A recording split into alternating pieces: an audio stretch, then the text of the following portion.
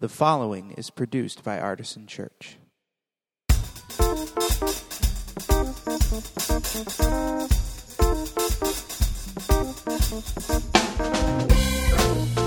Welcome to the Artisan Church podcast, a weekly broadcast of Artisan Church in Rochester, New York. To learn more about Artisan Church or to support the ministry, visit www.artisanchurch.com. So we'll do some different prayers each week, and I'm excited about the way that will shape our community in the coming months and years.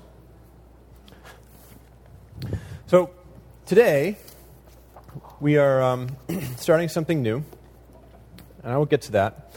But first, I have a little bit of a confession to make. It's not sordid, but maybe slightly embarrassing, that I'm a little bit of a board game nerd. Now, I don't mean crappy board games like Monopoly. I mean like nerdy board games, like the ones made in Europe, right? You like you can imagine some, the game nights, right? If you've ever been to one. So I brought one of them today. This is one of my favorite games. It's called Wise and Otherwise. Anybody ever play this game? Yeah, okay, I see one head shaking, and that's good. So Wise and Otherwise is a game that's a little bit like Balderdash, where you try to write something and convince somebody that this is the real one, right? With Balderdash, it's defining words. With Wise and Otherwise, it is, we're not going to play the game, don't worry. But with Wise and Otherwise, the purpose of this game is to complete an ancient wisdom saying from a certain culture. And everybody writes down an answer. They'll give you the first half of it, and then ... and everybody writes down their answer. And then somebody impartially reads them aloud, and you all vote on which one is the real one. And of course, one of them is the real one, and you get points if you can convince people that it's yours, that kind of thing. So here are just a few examples, okay? So there's an old Welsh saying, "There is no sea without ... A place beyond it." Did you just say a place beyond it? Because that's actually the answer. Okay. Yo, you were giving a good one. Waves. Sure. That would be a great wisdom saying. I would have voted for that one. There's an old Slovakian saying, "He straightened out like a ... There's an old Maltese saying, "Where your eye looks ... There are others, actually, is the completion of that one. There's an old Persian saying, "If he'd had some water ... And then there's an old Swedish saying, "Don't throw away the bucket until ... You want to know the real one for that? Okay, there's an old Swedish saying, don't throw away the old bucket until you know whether the new one holds water." See? Very wise. Very, very wise. So this game is a lot of fun. Wise and Otherwise. I'm going to put it away. Maybe if anybody wants to play it after the service, you can borrow it. But nobody will, so that's okay. But sorry, podcast people, I just coughed in your ear. One of the reasons I like this game is that because in order to be successful at it, you have to think about language and culture and all that stuff. And I like those things. You know that about me, right? That I like words and culture and things like that. I also like wisdom sayings, and one of the things about the English language is that our wisdom sayings are not all that interesting. So I like these other ones. So today we are starting a very brief 2-week series in the book of Proverbs, which is, as you probably know, the book that contains the wisdom sayings of the Bible.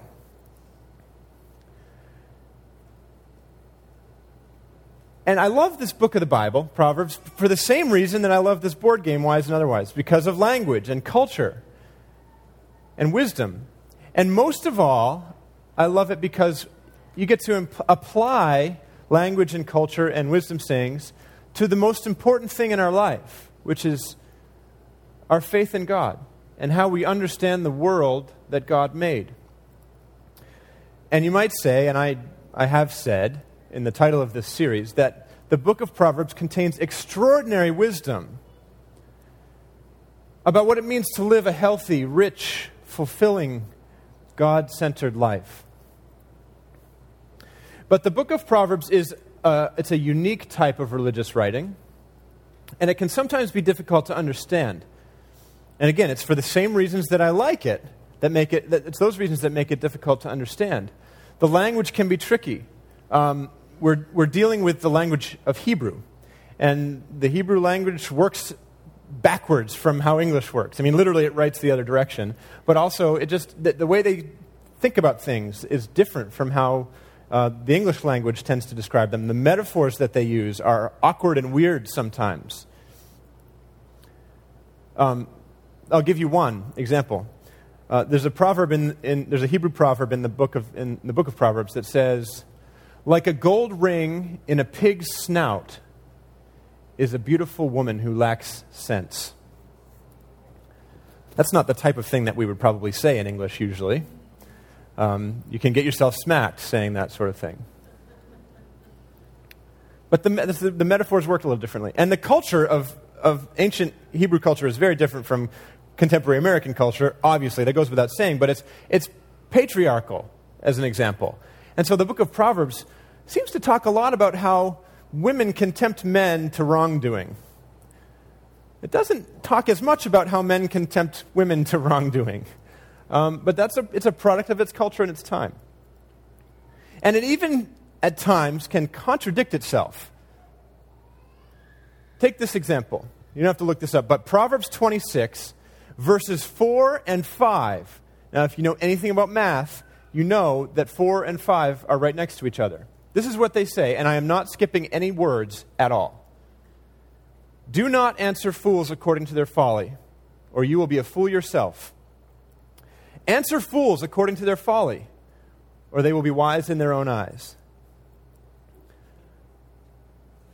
Okay. Which is it? But actually, that shouldn't surprise us with wisdom sayings, should it? Let me give you something in English. Too many cooks spoil the broth. Anybody heard that? Put your hand up if you've heard that. Okay, every hand in the room. Many hands make light work. Have you ever heard that? Which is it? Oh, not in a kitchen. Okay. There you go. And thank you for ruining my analogy. Great. But so there are some guidelines that today I want to give you for reading this particular book of the Bible, this wonderful, funny, mysterious book of Proverbs. And I'll get to that in a minute, but first what I want to do is read the first few verses of this book, and I'd ask you to turn with me to Proverbs chapter 1.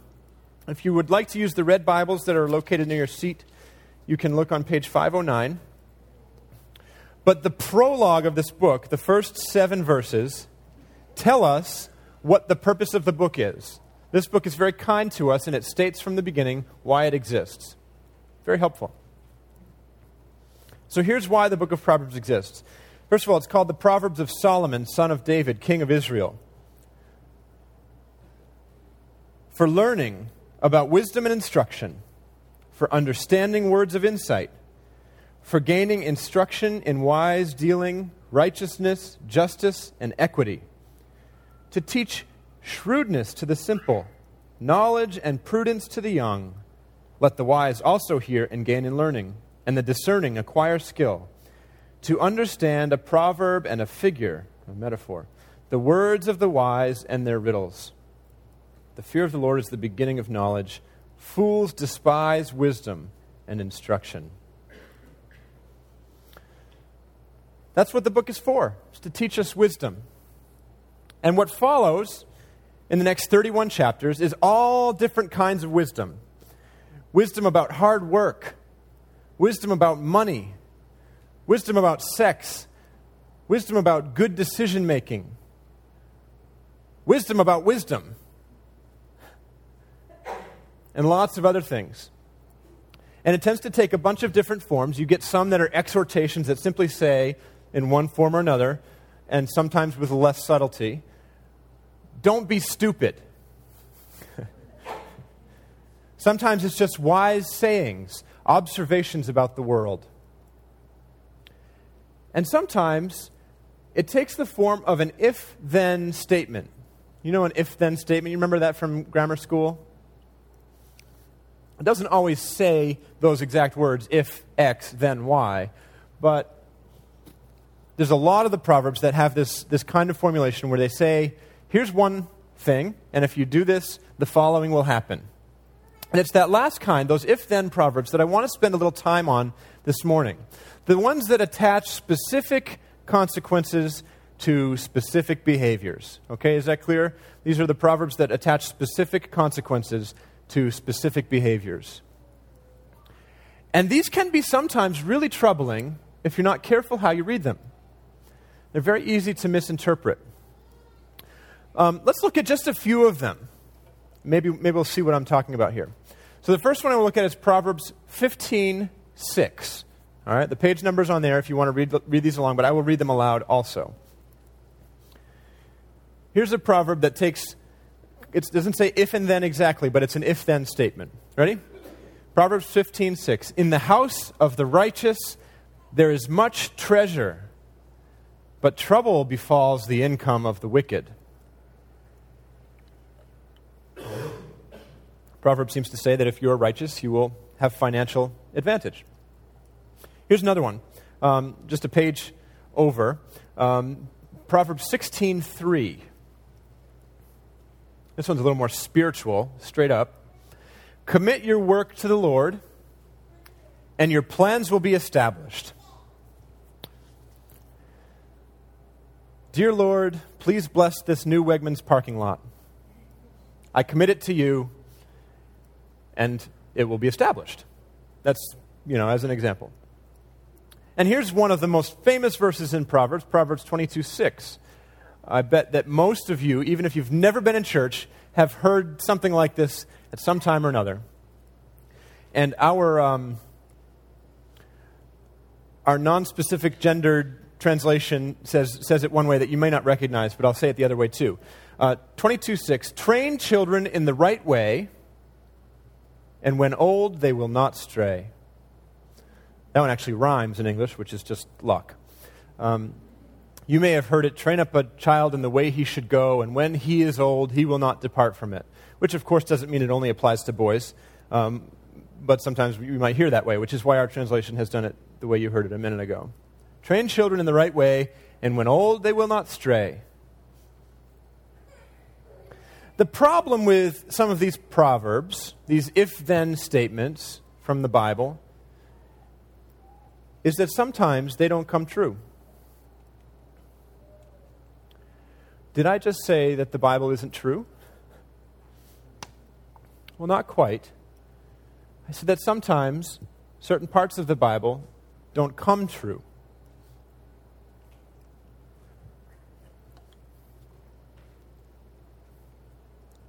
And that may be jarring to those of us who are raised with the doctrine that you can believe the Word of God, which, as I will say in a minute, I still think is true. But I don't actually think any of you will disagree with the fact that some of these don't come true. Let's talk about the ones we just looked at. Does anybody in the room know a righteous person who is not wealthy? Show of hands. Okay, I see a number of hands.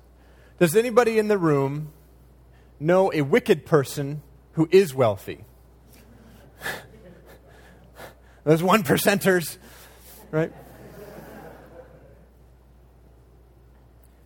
Anybody in the room, have you ever committed your work to the Lord and seen it not prosper? Yes, I see some hands. This is a little bit more touchy for people.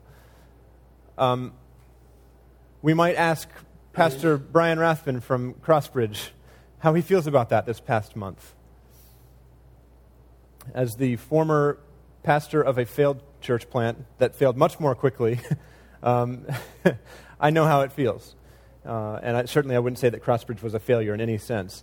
But as a great example, I can imagine that the people who are involved with that might feel like this proverb did not ultimately come true.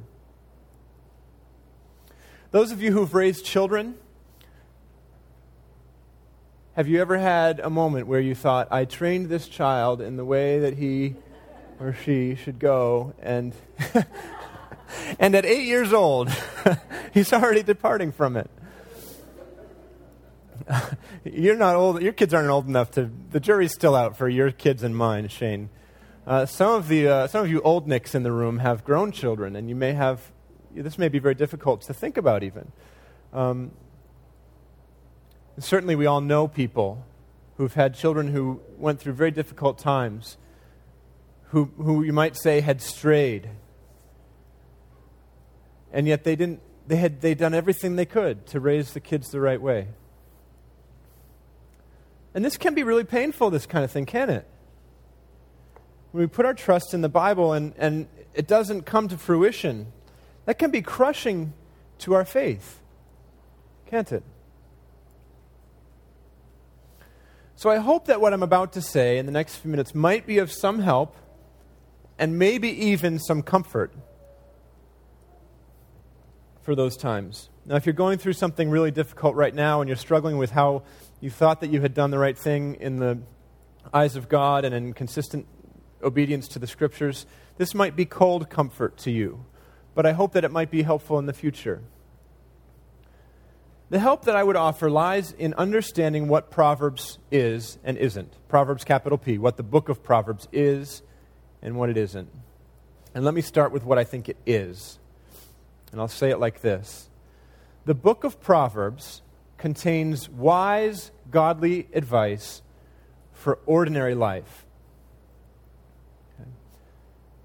That's where the title of our series comes from. Extraordinary Wisdom for Ordinary Life. The book of Proverbs contains wise, godly advice for ordinary life. What do I mean by ordinary life?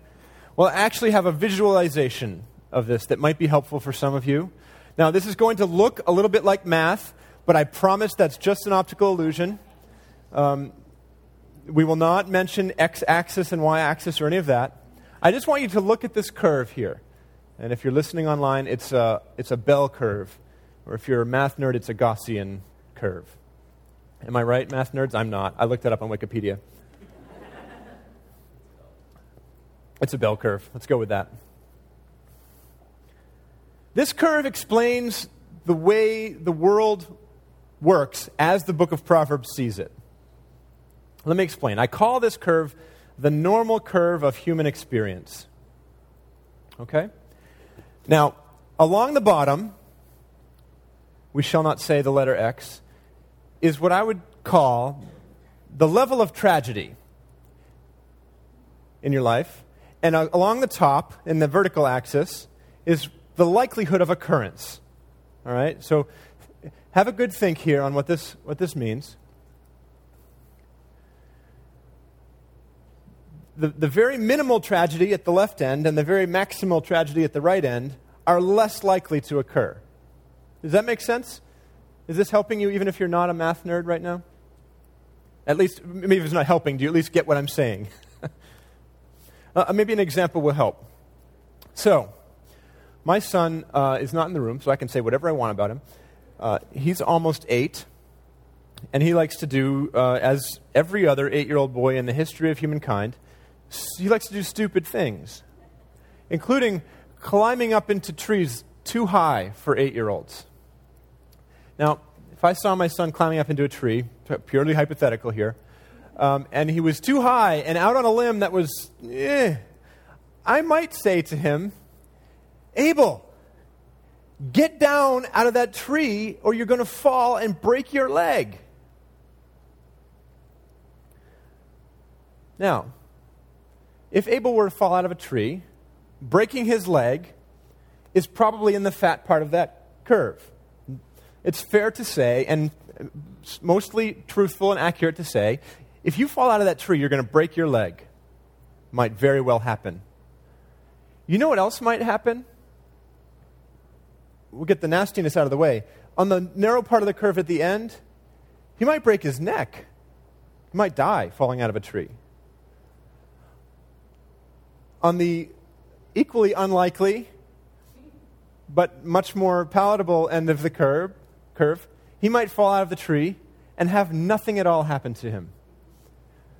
By sheer, stupid 8-year-old luck. But both of those results are unlikely. The more likely result is that he's going to break something. And that kind of curve, that normal curve of human experience, is true for all areas of life, all kinds of things. It's true for crossing the road without looking both ways. I saw some guy bike across a crosswalk just yesterday, and a car came down around the curve, and it was seconds away. Maybe he would have broken a leg. Maybe something else would have happened. It's true for going into a construction zone without a hard hat. It's true for careless sexual encounters. It's true for spending money on junk you don't need. It's true for talking to your spouse or your children or your parents in ways that are disrespectful and unloving. All of these things have a normal curve of consequence that they will follow. The fat part in between and the narrow parts on either end of the tragedy axis. See, I happen to believe that there is a certain degree of randomness in the universe. And there are consequences to living in a world that both offers us meaningful free will and also is broken and under spiritual attack. We live in a world that both offers us meaningful free will and is under spiritual attack. Some of you might quibble with one or both of those things, but that's the way I see it, and I believe that's the way the Bible describes it. The consequences of living in a world that has free will and is under spiritual attack is that sometimes things turn to ashes and it's not your fault.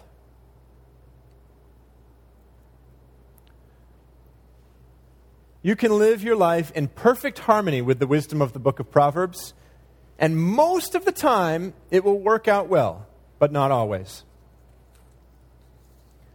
You can live your life foolishly and in utter opposition to the wisdom of the book of Proverbs, and most of the time it will lead to endless problems, but not always. And if you simply keep that reality in mind,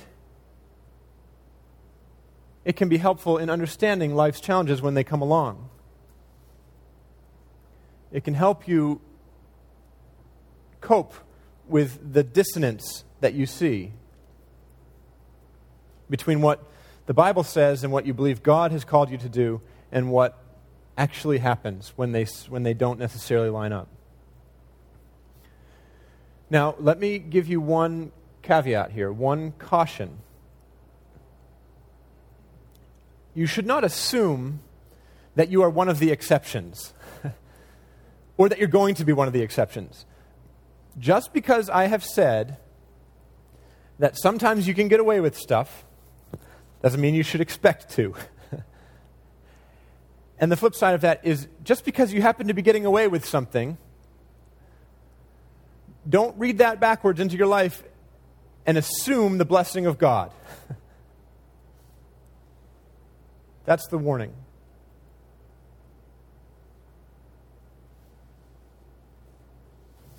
So, what I'm getting at with today's message is that there are risks to reading the book of Proverbs without understanding what they are intended to be and what they're not intended to be. Remember, this is what they're intended to be. The book of Proverbs contains wise, godly advice for ordinary life.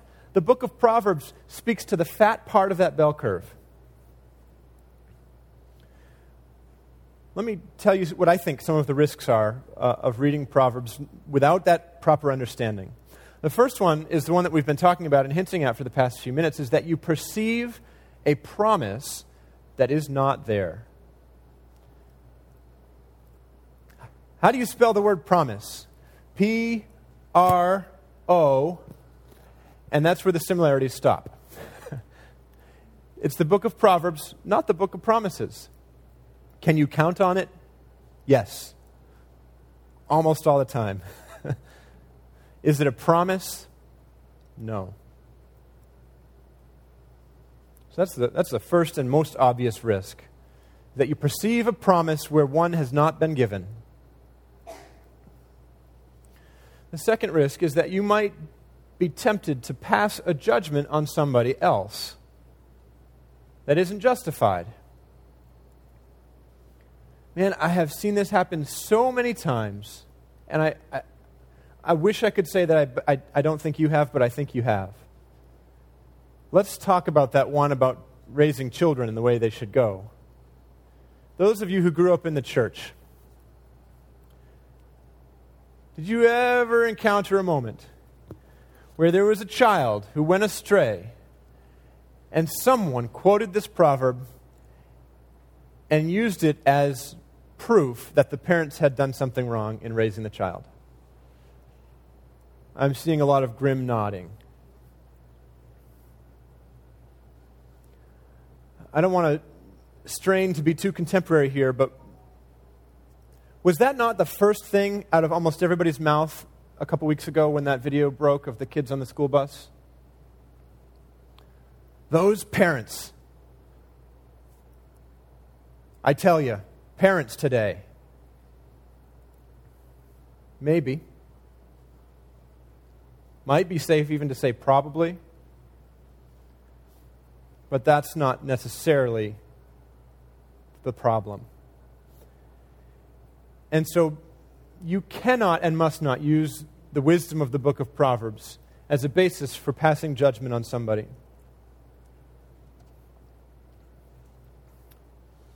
Maybe somebody's going through the falling out of the tree and breaking their neck moment. You can't say that because they had a worse injury than breaking their arm that they did something wrong. It's not fair. Because you've all had those skinny parts of the curve in your life too. So important to remember that somebody else might be experiencing the skinny part of the curve today. And they're experiencing unlikely results that defy probability and that turn their good efforts to ashes, and it's not their fault. And here's the last risk, and I think that ultimately, in the long run, this is the most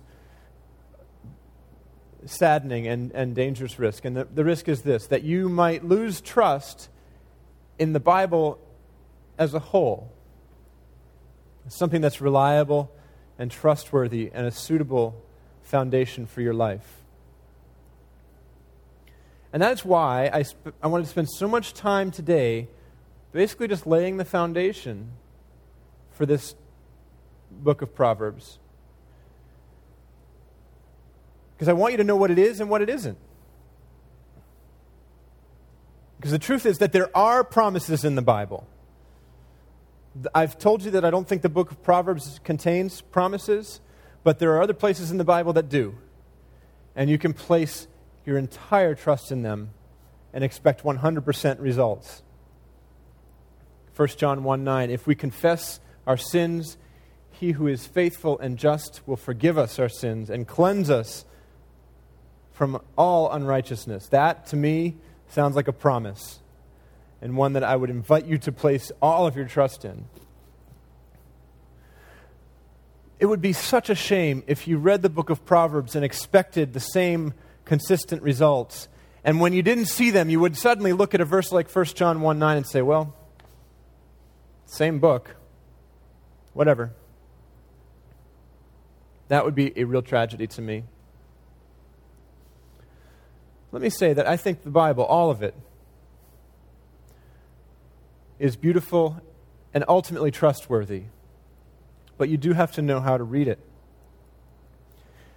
And there's a certain level of responsibility and effort required. Now, next week, we're going to go a little deeper into Proverbs. We're going to read a lot more of the Proverbs. We're going to spend some time talking about some of the themes that are raised in the book of Proverbs. And I'm looking forward to that. Like I said, I love this book. There's lots of great stuff in it. But I just could not see my way to starting right in without having this groundwork laid. So let's pray.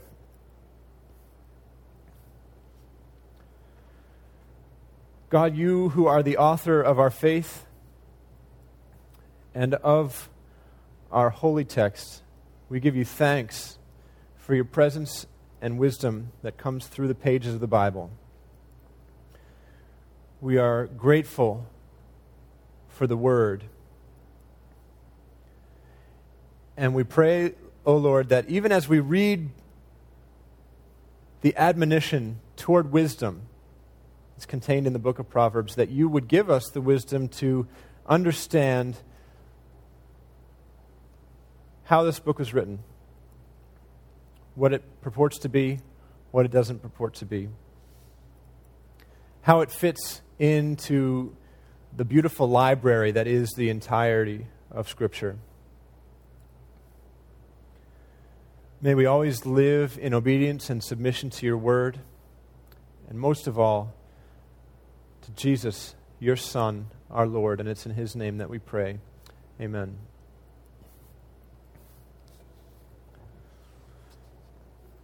The ultimate promise of our salvation is hinted at and prefigured in the book of Proverbs. We'll talk a little bit about that next week.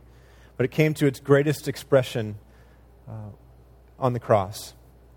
And the crucifixion and resurrection of Jesus Christ is the highest moment in the history of the world.